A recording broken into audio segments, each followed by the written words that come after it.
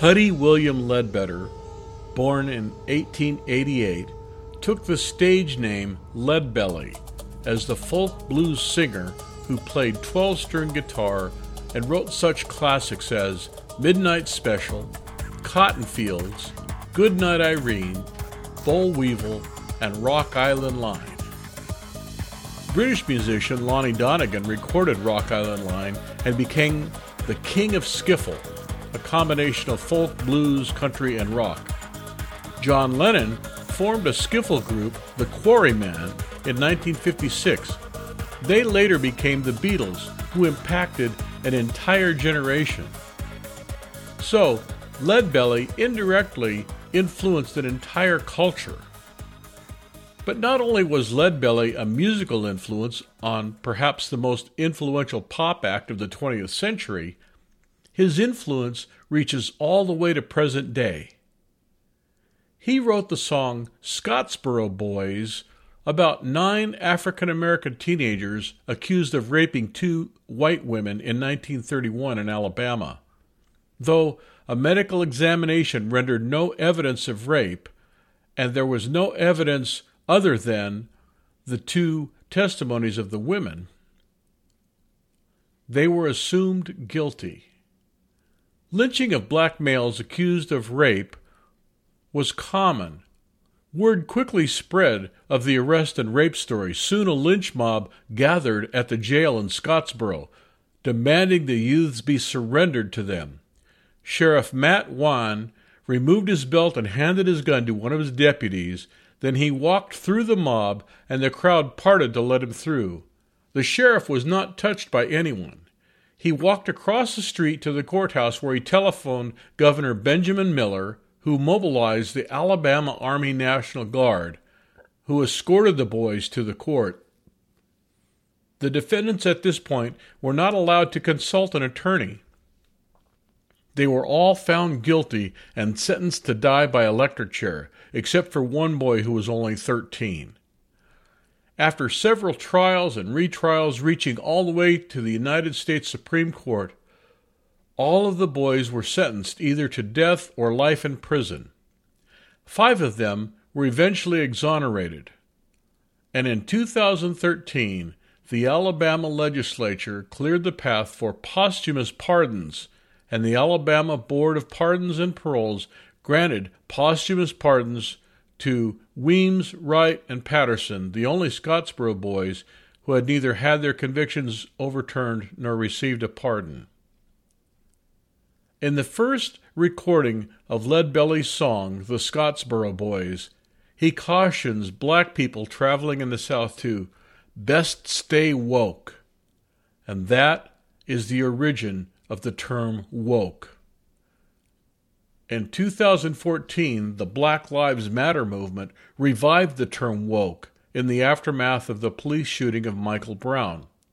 Since then, it has been used to describe activism about racism, white privilege, toxic masculinity, cultural appropriation, LGBT rights, climate change, cancel culture, and critical theory in education, often resorting to intolerance, censorship of opposing views, and social media bullying. The woke agenda includes paying reparations to African Americans, that is, money from the taxes of people who were never slave owners given to people who were never slaves. Believing any allegation of sexual misconduct or abuse and ruining the lives of potentially innocent men without evidence. Remember the #MeToo movement? Allowing transgender individuals who identify as women into women's bathrooms and spas, including in the presence of young girls. Allowing men who identify as women to compete in sports intended for women. Excessively regulating companies and businesses in the name of climate change. Firing people from their jobs for comments made online or offline, sometimes years ago. Americans are becoming increasingly tired and frustrated by these practices and are fighting back with their wallets. Here are some examples of companies going woke and going broke. In 2019, Gillette ran a pre-Super Bowl commercial entitled, "Is This the Best a Man Can Get?" calling out toxic masculinity. But Gillette's main target audience is men, the very audience that they attack.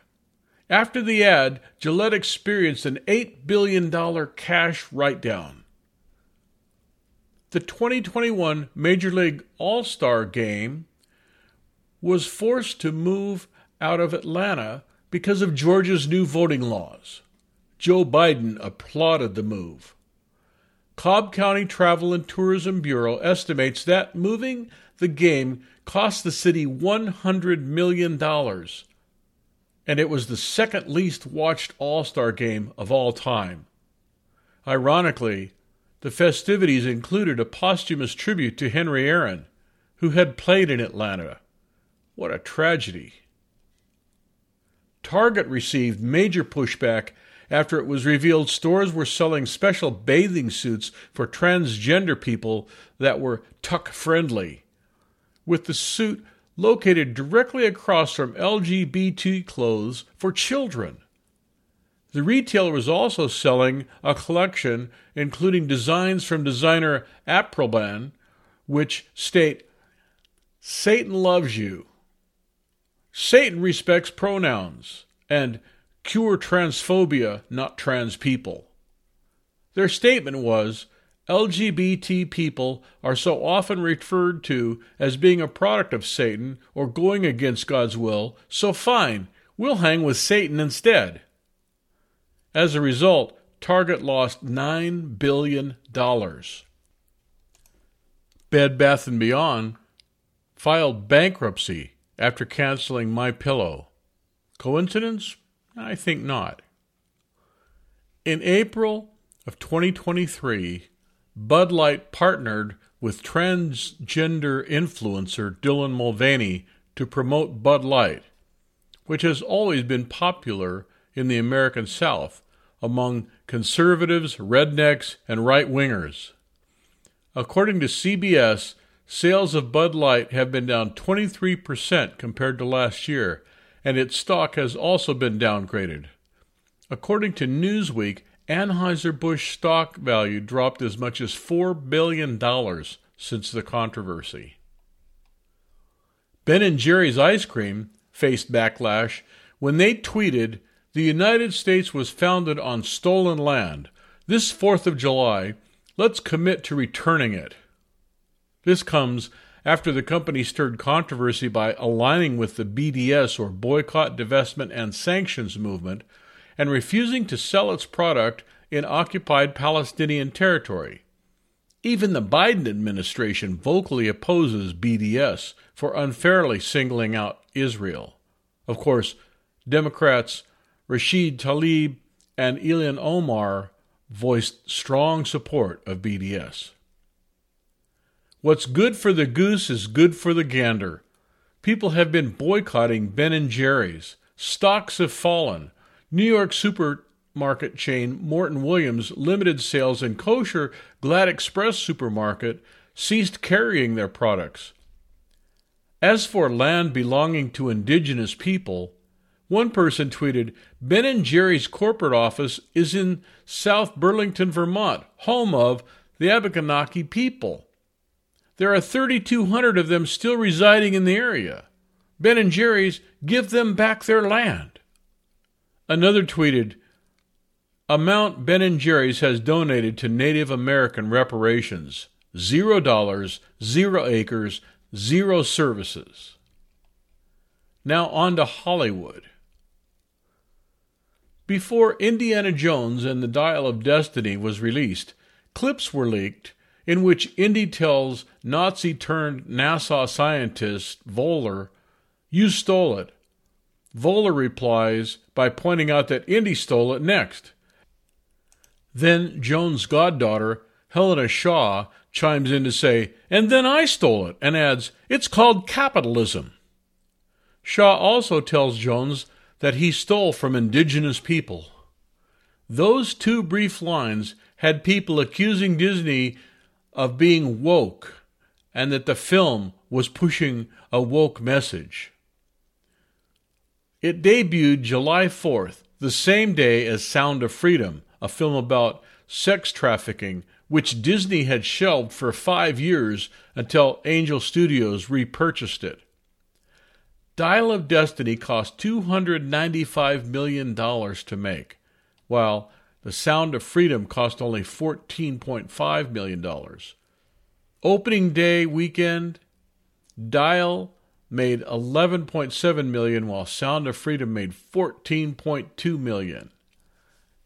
It's likely that fans were put off by the previous Indiana Jones film, and an aging Harrison Ford cashing in on a tired character, and the absence of Steven Spielberg at the helm. But the slightest hint of wokeism hurt it before it was out of the gate. Speaking of Disney, Florida's governor, Ron DeSantis, said Disney's woke agenda was to blame for the theme park's lack of ticket sales. Park attendance is lower now than it was in 2019, before the COVID pandemic.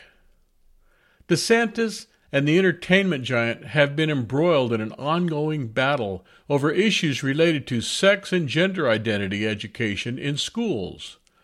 The Walt Disney Company spoke out against the Florida Parental Rights in Education law in 2022. Conservatives supportive of DeSantis have been pushing for a boycott of the parks and the company's streaming platform. Since March 2021, Disney stock has plummeted.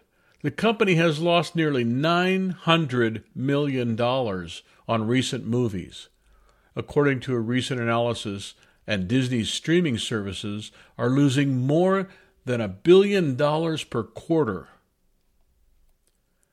Strange World features the first openly LGBTQ teenage Disney character. Lightyear featured a gay kiss. Elemental has a non-binary character. A live-action version of Snow White and the Seven Dwarfs has already been tagged as Snow Woke and the politically correct magical creatures. Sometimes we need to make sacrifices for conscience sake. I have followed sports all of my life. I've even had season tickets for some teams. But when the NFL and NBA backed those who disrespect the flag and my country, I quit watching and attending their games.